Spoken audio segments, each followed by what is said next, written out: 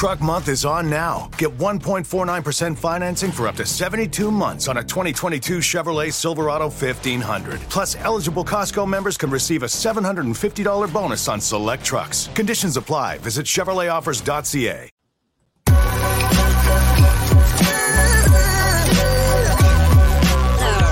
The following is a presentation of the Belly Up Sports Media Network.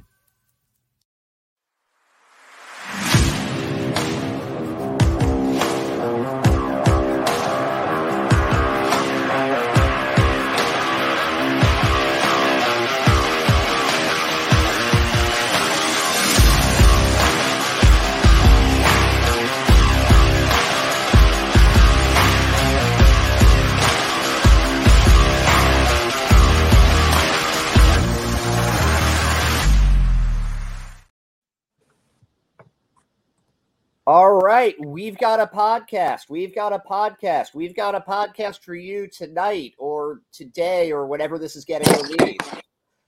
I'm Ed Hand, and I'm joined today by Hogdale on episode 218 of the Pesky Report, continuing our tour around other teams that are not the Red Sox in the majors. Today, it's our Orioles episode, and I'm joined by Eric Birdland, aka Eric Garfield of Florida Podcast Pod. Is that correct, or do you say it as like FL Podcast Prospect Pod? Oh, we don't care. It's not important. As long as people know where to find the highlights and where to find the videos, we call it Florida Prospect Report. But you guys are my boys. You can call it whatever you want. Okay, we're gonna call it the super awesome Orioles Prospect podcast because I'm affiliated with Sox Prospects. I do their social media, but there aren't that many prospect podcasts for other teams. And it's always, for me, it's a much richer canvas of baseball than just focusing on Major League Baseball. And the Orioles, I mean, come on, they've got one of the absolute best minor league systems right now, and we're really seeing the fruits of that in 2022, and we're about to see it more in 2023. And we're gonna touch on that a lot. But this is a Red Sox podcast first and foremost, so I am gonna ask you a couple of Red Sox questions right now. Now I've been following you for a while now on Twitter because you get a lot of the Florida Complex League stuff. Now, how did you start getting into that earliest level of the minors baseball? How did you start following that? Great question. Thanks for asking. In 2019, I'm a big bicycle rider, a cyclist. So in 2019, I got into an accident, and I was kind of like stuck at home. The only thing I could do in the initial parts of my recovery was walking. So where I lived in Sarasota was about an eighth of a mile away from the stadium. So my walks went to the stadium. I did not even know that they were doing this, but they were playing rookie league games.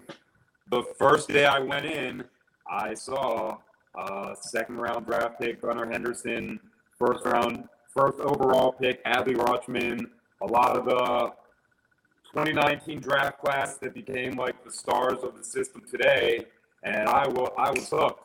Once I saw that team and how they played and that early part of learning, I went back every single day. They invited me to their practices, and I have not stopped since 2019. In fact, today I just spent home from a minor league practice to get home in time to talk with you guys. So that's where it all started. Yeah, well, we really appreciate you doing that. Did you grow up an Orioles fan? Oh, huge. I'm from Baltimore. I moved to Sarasota in 2014. Ironically, the Orioles were the best team in the sport. That year was really kind of weird and very out of nowhere. But yeah, I'm a Baltimorean, even though I've taken up residence in Florida. Are you from like Baltimore proper or like the area there? Because my dad lived in Frederick for a bit, and I spent some time like closer to on the other side of the Chesapeake and at Washington College. Okay, Frederick is extremely beautiful. I absolutely love it, and I miss the fact that they had a minor league baseball team. Frederick Keys, baby. Right, best stadium, best food, best beer. I'm from Baltimore County, so it's like a my town is called Reisterstown. It's a northwest suburb of Baltimore, so about 12 to 16 miles from the city. Gotcha. Yeah, no, the Frederick Keys were awesome. I was very disappointed to learn that they're not affiliated with a major league team anymore. I remember seeing, I think it was 1999. I remember seeing Jason Worth and Shone Figgins both play there. And I don't remember if they were on the Baltimore team or they were on the visiting team, but they had a pitching prospect named Matt Riley. And Matt Riley karate chopped a board in half midway through the fifth inning or something. And it was like the most amazing minor league mid-inning thing I had seen as like a 9-year-old. If you want to have a good conversation with an Orioles fan, don't mention Matt Riley. But yeah, that's a name that I certainly remember. He was a prospect that did not deliver on his promise, but he showed some pretty good stuff. Good memory. Yeah, good karate chop too. You know, you don't forget when somebody splits a board in half like that. You don't just forget that. But yeah. So I started following you though. Initially, you tweeted about Miguel Blaze on who is now very quickly rising through the ranks of prospects with the Red Sox. He's been on a bunch of top 100 lists, and he's hasn't played a single game above the Florida Complex League. But there were not a lot of highlights from him. Like some rumors were starting to spread like, hey, this kid can hit. But you posted the first video of him that I actually saw. And I think he was hitting a double or something like that. And it was just like, oh, wow, this guy's got access to this stuff. So what has been your read on him so far? Like, are the rumors true? Well, I believe the rumors are true. I kind of played a role in helping start them. I'm gonna say, I know this is a weird. I watch prospects and I watch practice more than I watch games. I think Blyce was at worst the second best baseball player I saw last season, regardless of age. His skill level is immense. His baseball ability is truly through the roof. He's a ceilingless athlete, and then you have the speed and the way that he can use it in the outfield to cover ground, and on that double to just absolutely explode out of the box like a true track athlete. He's faster than fast baseball players, and he's better than good baseball players. So, I get hype about a lot of prospects. I think the only guy who compares to him at that age level and really overall is the Rays' Junior Caminero, and he's a very different type of player. He's a power extra base hits guy. But Blyce has it all. This is me talking. I would be very surprised if he's not eventually the number one prospect. And I don't think the Red Sox have had that since Yoan Moncada. So this is somebody that's seen number one prospects in baseball. You have gotten to see them up close, which we're going to get into in a minute. But a couple of ex-Red Sox are in the Orioles organization now. What's the early outlook on the pitchers there in Darwinzon Hernandez and AJ Politi, who we actually had on the podcast a couple months ago? Okay, Politi, I've gotten several looks at him before the games, just camp, live BPs, and warming up and mound sessions, and he was getting just assaulted by every level of hitter, like major league veterans, minor league guys. You could see the sliders start to move, but the spin was not strong.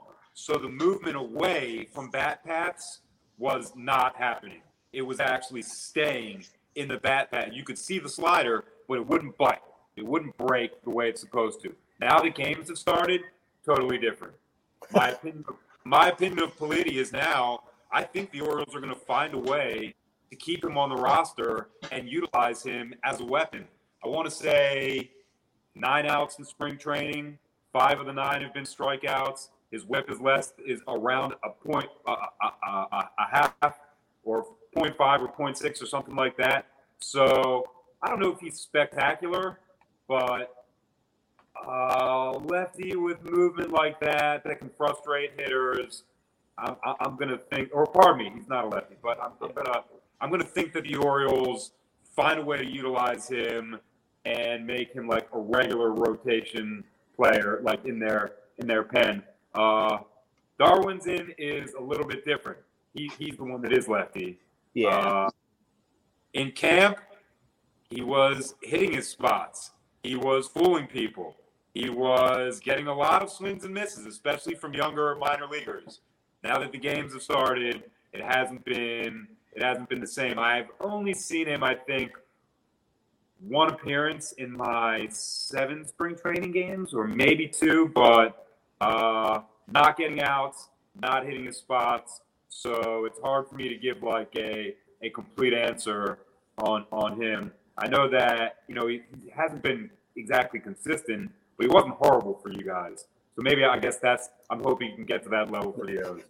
It depends on the year. He was, he had, last year, he was very bad. Like, it was bad. Very bad last year. But 2 years ago, he was fairly serviceable as like a second lefty option. And he's always just kind of like, it's one of those like, man, this guy's stuff is electric. He has no idea where it's going. And, that gets you into trouble. He has absolutely no clue where any of his pitches are going. It's kind of funny when you think about it. I mean, if there's any bullpen player on the Sox the last 2 years who have directly influenced my propensity for self-harm, it'd be Darwinzon Hernandez on the top of that list. He's so stressful. You cannot take a second to relax when he's up there pitching because you just have no idea what's going to happen. Thank you guys both for the preview. So we'll see. I guess we'll see what happens if he makes the squad. Yeah, no, Pelini is a different story there though. He's like I can very easily see him being a successful middle reliever. He knows how to pitch, and it's like that like pitchability. I think it's kind of a hard thing to like put a metric on, but. Just seeing him in AAA as much as I did, he was the only of their relievers that like had major league stuff that finished the season there. It was kind of like when I saw that he wasn't going to be on the 40 man, it was like, okay, someone's taking him. And you were right. I think maybe the appeal that he'll have as the season goes on, the Orioles starters are really kind of like fireballers, all of them, 95, 96, all the way up to 98, even Bradish. So him coming in after them, slider cutter, a little bit slower, could provide that frustrating contrast for hitters. So I know it's kind of like an if type of thing in an ideal circumstance, but right, the Orioles, they draft well, they develop well, they even Rule 5 select well. So it's all very shocking to me. But now that I've seen him in games against opponents wearing uniforms, not Orioles minor leaguers, I get the keeper feel from Pelini. Yeah, it's like something clicked with the rise in competition. But speaking of drafting well, the Red Sox and the Orioles do have one guy in their system that they each drafted, but he didn't go with the Red Sox. They couldn't get him, and that's Jed Fabian, who was then drafted and successfully signed by the Orioles next year. The next year, that's an outfielder with like a lot of power, right? Yes. Righty outfielder. I've been to minor league camp the last 2 days. He's hit several home runs into the parking lot just in those 2 days, including one that was about 417 feet yesterday. Oh, wow. Right. So, prospect excitement is my thing, but the more I watch him and his draft mate, Dylan Beavers, the more I see parallels to the upper minors where we have Kerstad and Kauser. So they're not exactly the same type of players, but they're very, very dynamic. To be completely honest, I think Fabian is the best out of all 4 of them. So, and I'm basing that on offense. One thing I talked about with the coach today, we're watching him in a live BP. He hits any type of pitch well. If it's up and moving, if it's like near the dirt and spinning, if it's just a plain heater, he makes contact with the fat part of the bat and sends it 380 feet. It's a lot of effort, but it's he's very early into a professional career. I sense stardom with Jud Fabian, so I'm sorry that you guys didn't get him, but he was a comp B or a comp C, so every team could have had him twice. Yep. And I believe that the guy the Red Sox got back for that one the next year was Roman Anthony, who looks to be a pretty promising. I forget if it was Roman Anthony or Cutter Coffee, but both are guys that look pretty promising. I like Roman Anthony a lot. I believe it was him. Yeah, no, he's up here. So like trade one good prospect outfielder for another. That's fine. Last prospect question, and then we're going to start hitting the big league stuff. You mentioned this beforehand because I had forgotten the names completely. There are two other prospects in the system. I don't, maybe people remember this, maybe they've chosen to forget, but the 2019 season, the big deadline acquisition was Andrew Cashner from the Orioles. The Red Sox had really used most of their trade collateral building that 2018 pick. They didn't really have any bullets left, and Cashner was, they traded two very low-level prospects at the time to get him. Now, this was 4 years ago. So, can you tell us a little bit about how these two prospects have developed? Happy to. The two guys traded back for Cashner back then, I think they were 16 and 17 years old. So now they're 20 and 21. Are both righties, outfielder Elio Prado, and both Venezuelan also. Outfielder Elio Prado and middle infielder Noelbert Romero. So early development has gone the way that it usually does. A lot of peaks and a lot of valleys also. Prado has faced injury issues coming up. They both were awesome today. I saw them today. They both reminded me that they really enjoyed their time as Red Sox. They actually like being drafted by them. I know they like where they are right now, but I think Noelbert is going to be kind of like maybe a minor league utility player. Prado and his hit tool, he's already gotten stronger and gotten a little bit bigger, and his contact is going further and considerably louder. So maybe he has higher upside. It was the same when the deal went down in 2018. He was really the one in the deal, and that's still true today. So I expect a lot of questions about their development to be answered this season, as they're now of that age where we can kind of like evaluate them and know what they have. So thank you for asking, and thank you for giving me an opportunity to brag about two guys that I've been watching for a while. Yeah, I mean that's the thing. There's so many guys in the system, and like each of them has their own story and their own ability, and it's, I don't know. Like again, that's when I talk about the canvas that is minor league baseball. It's like these two guys that have been there now for a couple of years that I'm sure Red Sox fans, are a complete afterthought. But we see sometimes that these guys that are afterthoughts. Look at Santiago Espinal, traded for Steve Pearce, World Series MVP. Yep. Kid made the All-Star team this year. And I'm sure most Red Sox fans didn't realize he was ever in the Red Sox system. But that's, they're all starting somewhere.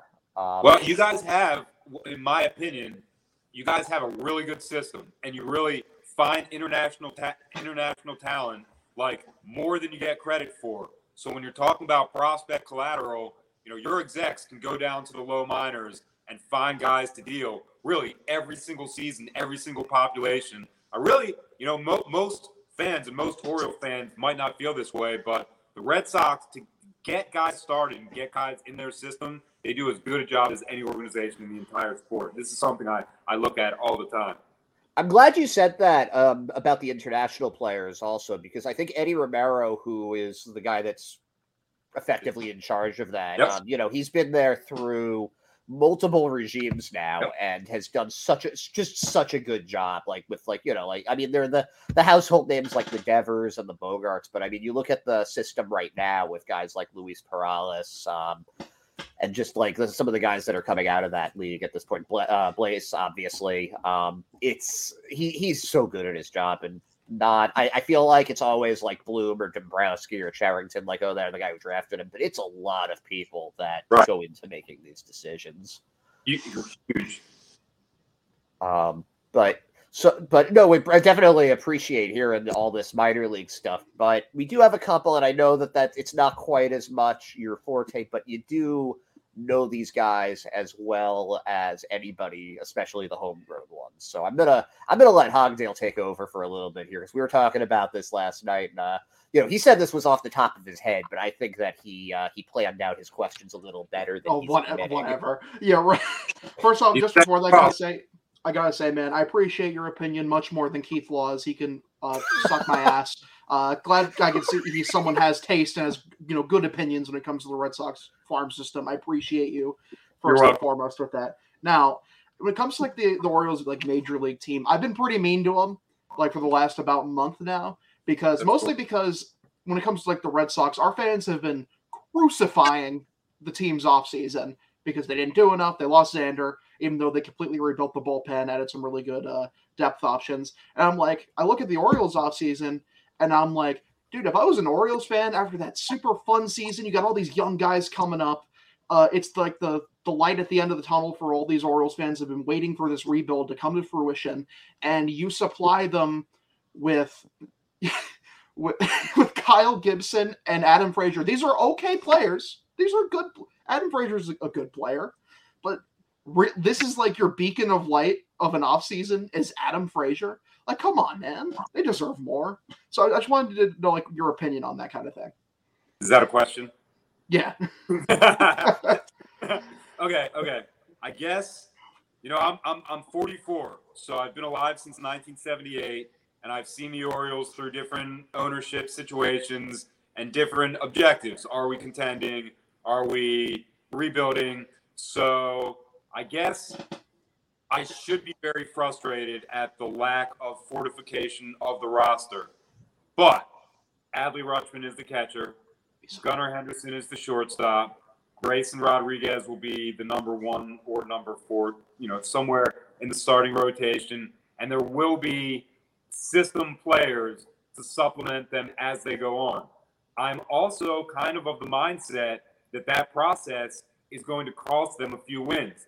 They won 83 last year. I'm kind of thinking 75, 76 this year. But the kind of progress that is happening beneath the surface means more than the major league winning percentage in this particular season. I understand that most Oriole fans are going to really disagree with me and want a true number 1. Not Kyle Gibson, not an innings eater type, like an ace. But that's Grayson.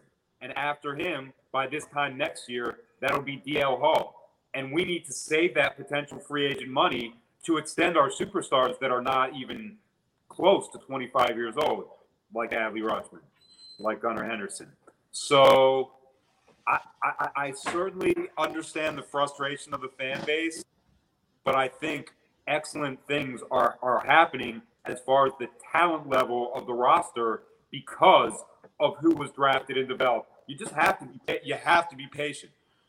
No, I completely understand what you're going with there, and it's undeniable. The Orioles, like in terms of like a foundation for like a winning formula going into the future, it's undeniable like what they have come up through like that depth of quality in their system. But like I wanted to see them do was kind of like what the Blue Jays did when their young guys first came up. Supplement them with a veteran presence like a George Springer, a dude who's a quality player in a position where maybe your high-end prospects aren't at. Add him in. He can mentor those young guys, has championship experience. It's the same thing kind of like what the Braves did early on with them as well. It kind of like they did that in an attempt with Marcell Ozuna. They didn't realize that eventually he'd be a gigantic piece of shit. But they already had Freddie Freeman at the start of that, though, so he sort of was that veteran leader. Exactly. But which makes me wonder, who is the leader on the Orioles right now? Great question. in 2023 baseball, it's almost always the highest paid dude. I want to say the Orioles' biggest salary for this year is Anthony Santander, maybe 7 and change or 8, somewhere around there. So it's probably not him. I've watched Gunnar develop, or Grayson, pardon me, develop. I've watched him in minor league camps. I've watched him in minor league games year after year. He is the team leader. He's the vocal leader, the one that's going to yell in the huddle, yell in the locker room. So he's one, and Adley is the other one that kind of will talk a little but leads by example. So even like the leadership tier of the Orioles is barely established because of how young they are. So it's real. I mean, Austin Hayes is a front-facing guy. Cedric Mullins is an all-star. They really don't talk a lot. They don't have media appearances. It's not like the locker room where all the reporters go. So that's a great question. I'm going to go with Grayson and Adley as 1 and 1A. You know, that's interesting with Hogdale. I don't know if you felt like this, but the way that Tristan Casas has kind of been being treated with the Red Sox right now, it almost feels like they want him to step into that leadership role for the younger guys. Do you think that that's do you think that a team needs like a young leader, or like is that something that you think is possible, or do you think that it needs to be a veteran that's been around a few times? I think it needs to be a mixture of both, because you need to have those young guys that have a commanding presence in the room, that set an example for the other guys around them. But at the end of the day, in terms of leadership, you want people with that pedigree, like that established reputation, to be able to set an example for those even younger leaders, just to help them with their progression going forward. It's not one of those things where I think you should bring in a guy who's a bum, who's old and a bum. He's eating up a roster spot. The only thing that he does is bring good leadership. That's why I said with the Blue Jays did the perfect example of this by bringing in George Springer, a dude with championship pedigree, a dude with a ton of quality, and a dude who was worth paying. And he wasn't so old that as he aged, that he wouldn't be good enough by the time the kids, grew up and were ready to compete, that he'd be done. I kind of prefer, and it's usually not structured like this, I like it to be the person that's the best baseball player in the group. Sometimes it is, but most of the time it's not. That A. B, I think it's time for this conversation to stop giving credit to the Blue Jays. That's the team that I absolutely hate the most. Really? I really don't dislike any team, but the Blue Jays, I'm not going to cuss, but if I was going to cuss, I'd cuss to them and for them and about them. I'll just say I love that. No more crediting them. Save that for your next podcast. That's awesome. We do have the Blue Jays coming on next week, so that's gonna be interesting. That's awesome. Because I gotta agree with you. The Blue Jays kind of frustrate me because I feel like they should be so much better than they are. They're maddeningly inconsistent for how great they should be. They can't seal the deal. Don't develop their prospects all the way through.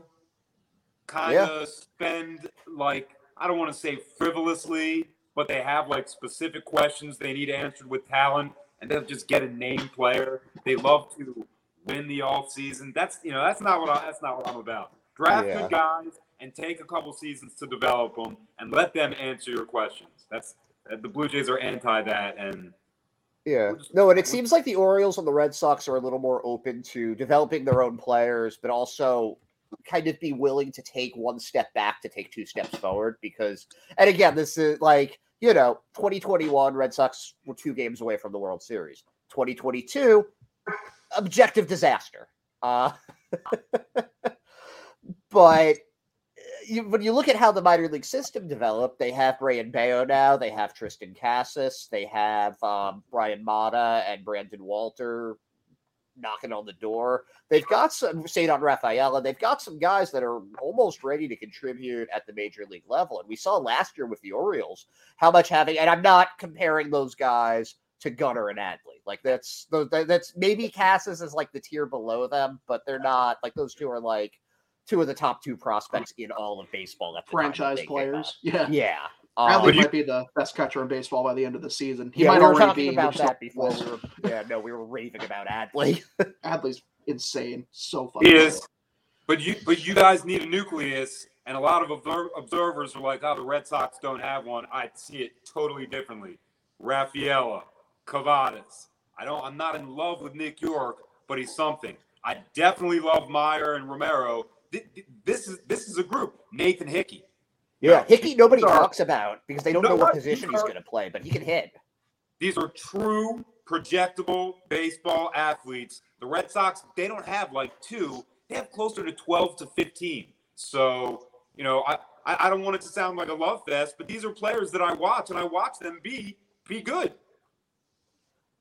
Let's have a love fest about the guys though that you watched early on. Let's talk about we've been beating around this for too long. Let's talk about Adley. Okay. Yeah. When you first saw this kid, your first year going there, what was your projection of him, and how did that change as he grew through the minors? Well, I thought he was going to be a non-bust as the first overall pick. I guess that was like the floor. And I guess my earlier impressions were, this guy's labeled as a switch hitter. He's an outstanding power hitter lefty, a good contact hitter lefty, kind of empty righty, and he doesn't look like the best athlete behind the plate. That was 2019.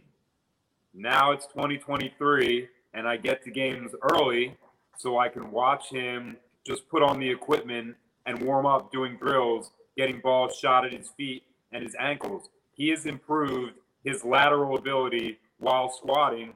He's probably one of the 5 best human beings on earth at that skill set. So catcher defense is a big part of being a catcher. He's gone from a number 1 draft pick to the true captain and full number 1 organizational priority. I really am actually wondering over the course of his contract, how much are the Orioles going to even catch him, because they want to keep him and want to keep his lower body healthy. So I see him as like a first baseman in the second half of his contract. I've seen him work there. He's awesome. He's awesome at scooping balls. Like, it looks like it's his natural position. And then you take the offense, he's grown, he's matured, he's physically developed, and he's improved his already good skill set. So when you put all those things together, I think we're talking about a guy that's going to be no worse than 5th in MVP voting 3 or 4 times, or maybe even win it. So that's the Orioles' best player, and for the beginning of their winning window, he's the foundation. So I usually don't get super excited about players like that, but I mean, for a catcher, he really has got it all.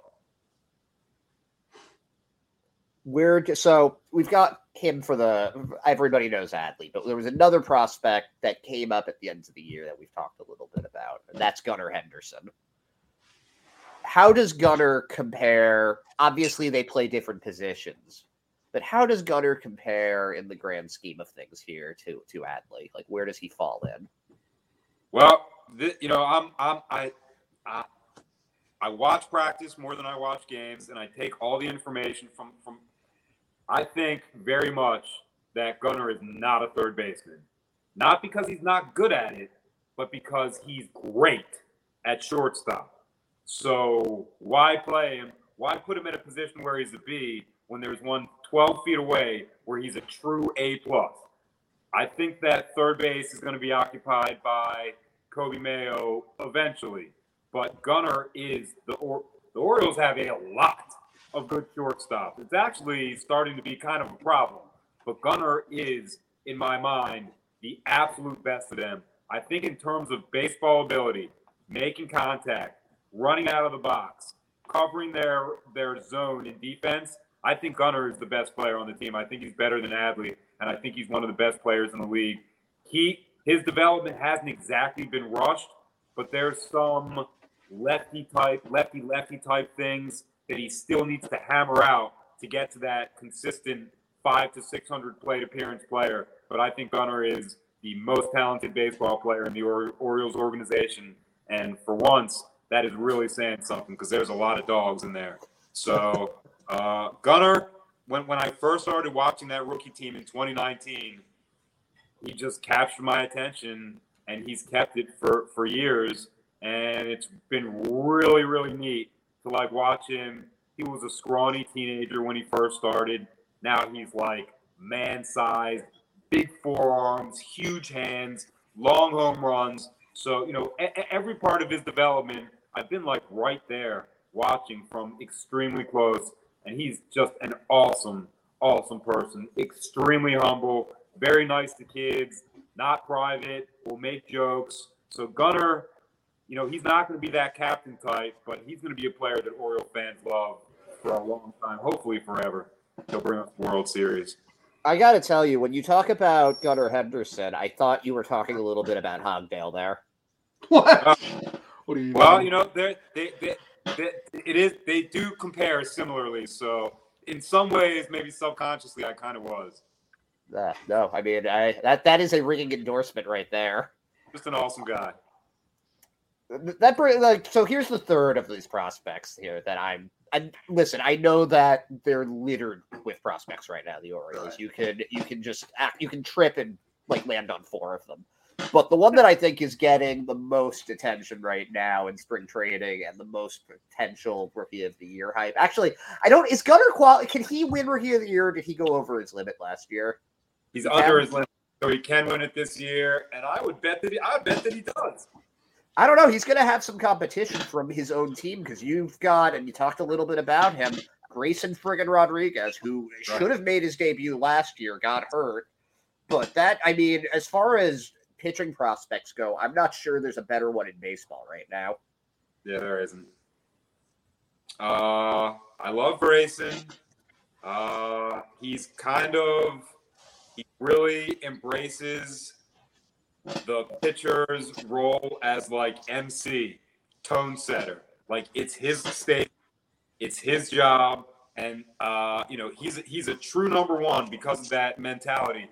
But his stuff is lights out. When the Orioles drafted him, he was fast, curve, slide. That's it. Now his best weapon, he didn't even have it, is the changeup package. He has the tumbler and he has the slow down as it gets closer to the plate. So he's got two devastating all-speed pitches, really 5 ways to frustrate a hitter and to make them think. So, he really was. When he got hurt last year, guys, his next start was going to be in the major leagues. And it was a lat, the beginning of a lat injury. So really the course of action is no exercise, no running, no throwing, no stretching. You rest for 5 or 6 months. Then, if everything still feels right, then you can start doing those things very, very slowly. And for an athlete like him that's so foaming at the mouth all the time ready, it was very, very difficult for him to just do that. But he's back. I've talked to him a couple times at camp. His non-throw days, he's like a human being. His throw days, he's like a dog with rabies. You don't want to get near him on his throw days. That's awesome. Yesterday, he pitched against Detroit. He gave up some hard contact. It didn't fall for hits. He got a couple strikeouts. So he's right on the developmental track that they had for him when he got drafted. Now it's time for him to be on the Orioles, not on the Norfolk Tides, not in the minors. It's time for him to do it against big league hitters. I'm semi-optimistic that he's going to have a good season this year, but this year's not the concern. After this year, I think he's going to be the steady number one that the Orioles envisioned when they drafted him. Love Grayson. Absolutely love him. Yeah, he's my favorite prospect right now for the Orioles, although it's partially I do APA and I drafted him a couple years ago. So, he's made me feel pretty smart. That's all I'm saying. We are smart, but, we all have our reasons for why we like guys. And by the way, just a perfect opportunity to mention, the Orioles have a lefty with stuff that's comparable too.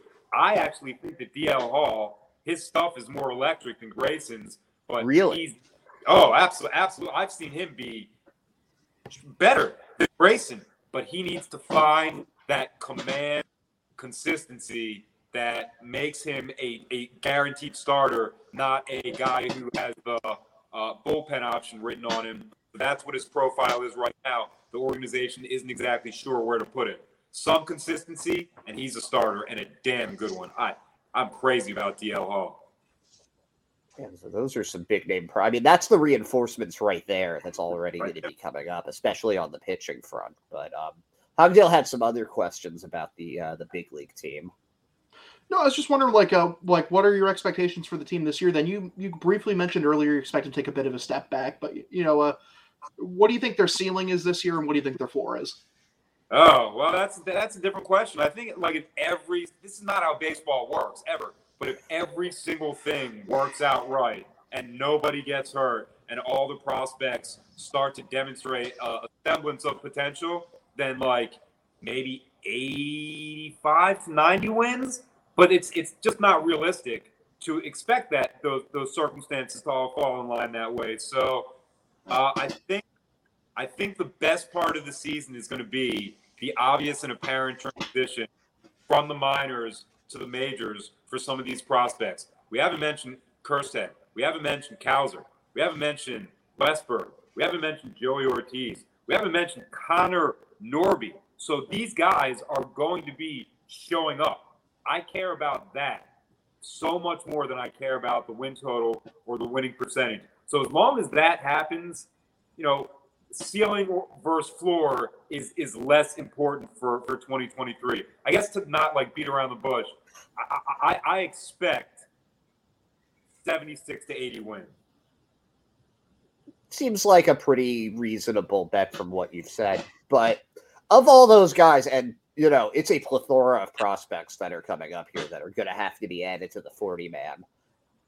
Which one do you think has the highest likelihood of surprising people and really showing themselves to be maybe I don't want to say an everyday player, but just a good Major League Baseball player? I'm going to go with Norby, the second baseman, and I think he's, out of all the guys that I've talked about, if everything breaks right, he's the most time all-star, I think, because he played second base, hit tool is his strength, and power is what his hit tool is steering him towards. So at his peak, physically, I see him as a 25 home run hitting second baseman who has an on-base above 330 or above 350 and an average in the 300 range. There just aren't a lot of those in baseball nowadays. There's just not that many high-power offense second basemen. He is that. So, as far as upside and highest ceiling, I think Norby is going to be the most time all-star of the Orioles prospect nucleus right now. Speaking of second baseman, what's going on with Ramon Urias right now? Not specifically his spring training or anything like that. I know he's been underperforming a little bit, but he won a Gold Glove last year, and it seems like he's not going to see. It seems like he's almost in a utility role. Is he doomed to kind of just be roving from position to position until he gets traded, or how do they see him? That's a yes. I think yes, he is. But before, when the Orioles have so many shortstops, it's almost like a problem. This is what I mean. This is from that overlap. Yeah, he's obviously a stellar top tier defender. You want him in your lineup every at bat, every game, every inning, every opportunity. But that means sitting gunner.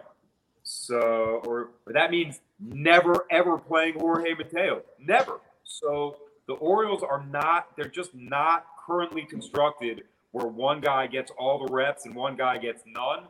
But you're right to observe that he is being squeezed out, and it's really not by talent. It's by default. So, when you look at baseball, the ideal thing to do with a player in that situation is to figure out his value on the market and trade him or package him in a larger deal. And that took us back to what you guys mentioned before. Like, they didn't buy free agents in the offseason, and we really didn't hit a huge trade. We traded a shortstop prospect, Darryl Hernandez, to Oakland for Cole Irvin, the number 2 starter. But let's say it's July and the Orioles are in second place or in first place in the AL East. We can take 4 prospects, whichever ones we want, trade them for Brian Reynolds. Or trade them for a starting pitcher, like whoever's the hottest guy, Bieber, Flaherty, somebody like that, of that caliber. So, the prospects that don't get to play or don't get to cross that major threshold with the Orioles, it's going to happen elsewhere after they're dealt. So you don't see it as them being overtly conservative. You see it more as lying in wait for the right opportunity, and that does explain a lot of what they've done this offseason.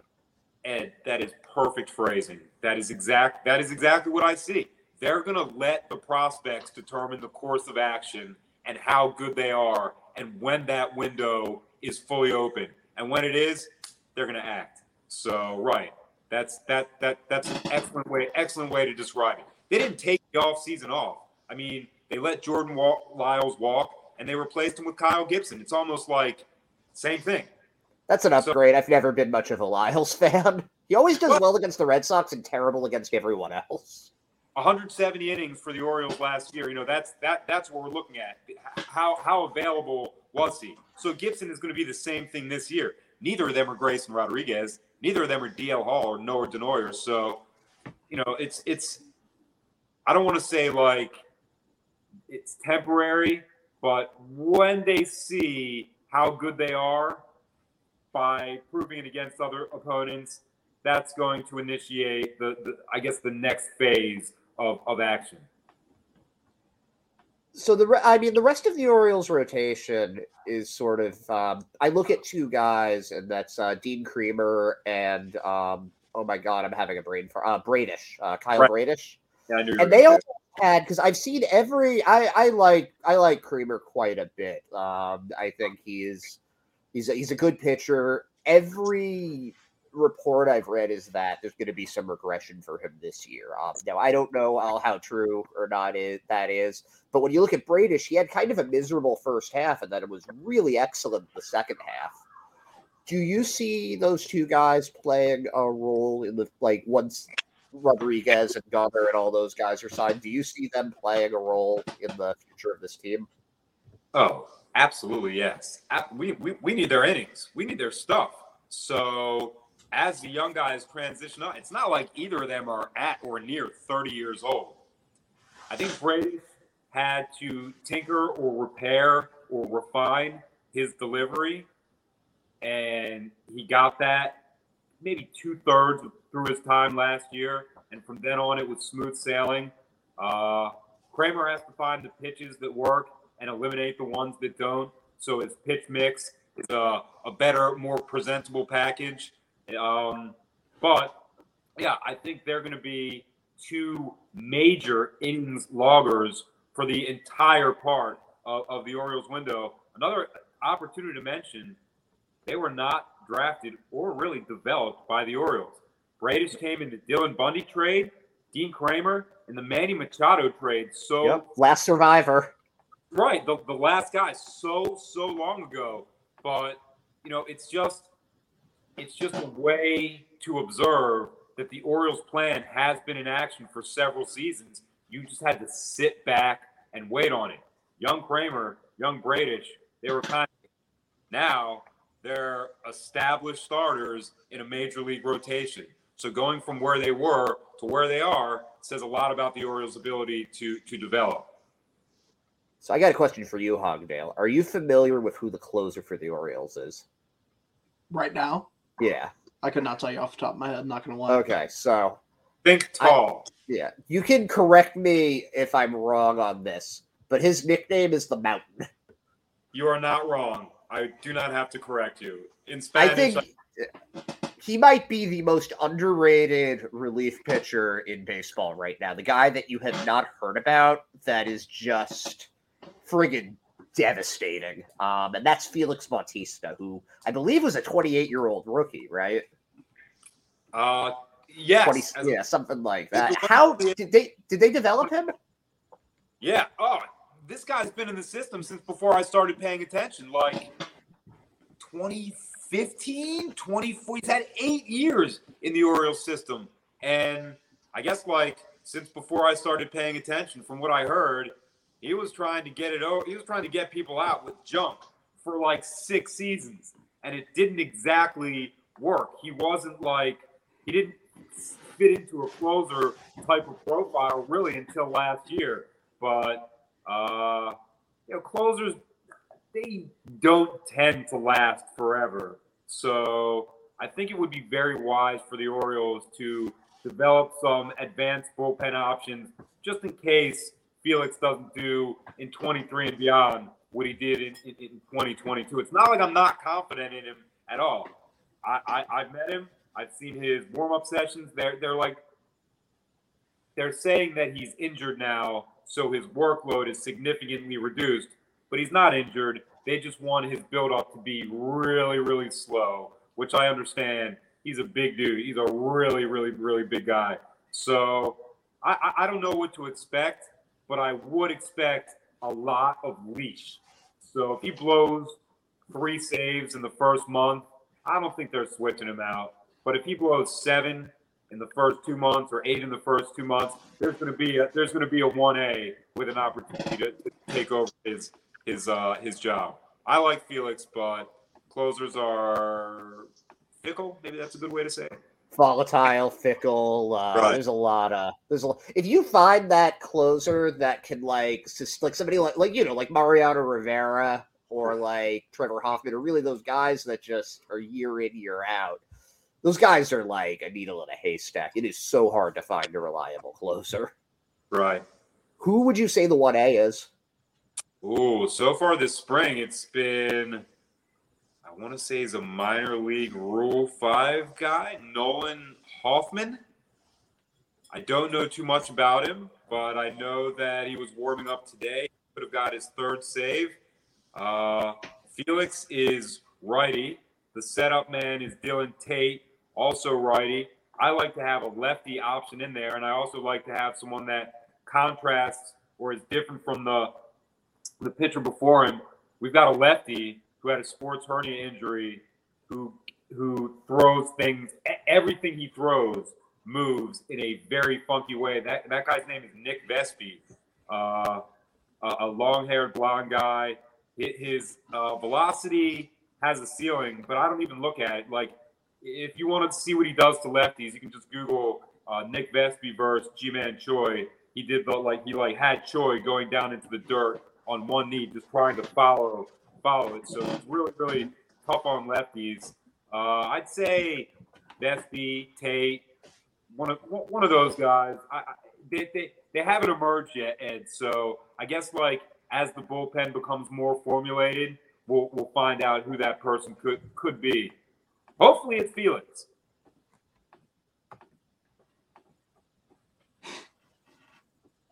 Gotcha. Cool. So Hogdale, do you have any more questions for Mr. Birdland here? I think we got everything through that we had planned. I've got one more question for you. Actually, I've got 2. The first is, who was your favorite player growing up? That's easy. That's Eddie Murray, the Orioles. Oh, man. Switch hitting, Hall of Famer. I got to meet him when I was like, I think 5 or 6 years old. I won a contest, and I got to go in the locker room in the clubhouse before the game, and everybody in Baltimore was like all crazy about Cal Ripken, and I was just like, whenever I go to a game, Eddie Murray is the one that drives in the runs. Eddie Murray is the one that everybody stands up and cheers for, and I told him that when I met him. And I remember we got pictures, and I shook his hand, and I got his autograph. And the more I watched him, the more I was like, wow, we're good because of this guy. And he just got added to the organization last week as a coach, and he just reported 2 days ago. So hopefully I'll come across him in my travels to the stadium.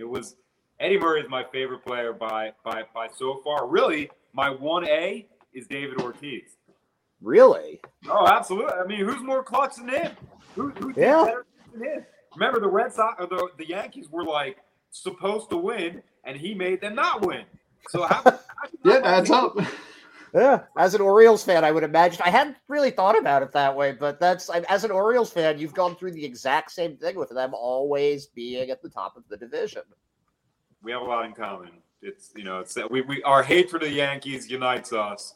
But Poppy and I share a birthday, and he's like the most clutch player of my life. It probably should be Mike Messina, but Poppy has done better baseball things for me in my life, so it's him. Well, I can tell you my favorite non-Red Sox player is a famous Oriole, and that's Adam Jones. So, okay. I see, I'm starting to think there's, it's not, we might be like 6 hours apart geographically, but except for when we're playing each other, same thing. Totally the same thing. I feel that.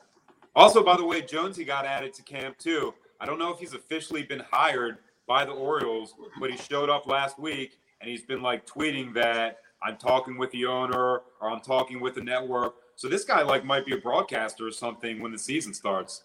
That's awesome. He just seems like such a good guy from everything that I've heard about him, and just like the talent level is. I was really hoping he'd come back after Japan and finish his career up here, but wasn't. I have a great, very brief Adam Jones story at Ed Smith Stadium one day. Years and years and years ago, before a game, they were doing batting practice. There was nobody there. I used to work at the stadium, so I was there early. Adam Jones was in the outfield shagging balls. I believe it was Chris Davis hitting. Chris Davis hit one, so I start running in the bleachers to get it, and Adam Jones looks up at me. I'm running, and there's no one else there, so I don't need to run.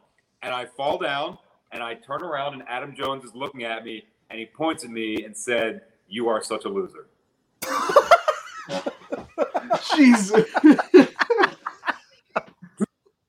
Wow. He was not wrong. He was definitely That's not brutal. Wrong. Right. Jesus it's nothing Christ. Just his observation. I'm not going to disagree with him. It probably looked like, this guy's a big loser. Well, I would say this. I just after this conversation, I don't think you're a loser at all. I think this has been one of my favorite episodes, and we're really appreciative of you coming on for this. No problem. Ended on one last question, and you alluded to this very briefly earlier, but what is your dog's name, and what kind of a dog are they? Oh, Scooter is the 6-year-old German Shepherd. Let's go. Right. He's very handsome. He's like the kind that's all black and not a lot of brown spots. His brown is on the bottom. So he really loves baseball. A lot of the players know him too. They even let me bring him to the facility every now and then. That's awesome. Some coaches come out and take pictures with him. I know a bunch of players and their parents send him gifts. So the Orioles catching prospect Creed Williams he's from Texas. And I love Creed Williams. He's like, we had a guy named Big Joe Davis. He's such a character of the game, Creed. So when I met him last year, we first bonded on dogs, and he's like, Eric, I got a good contract.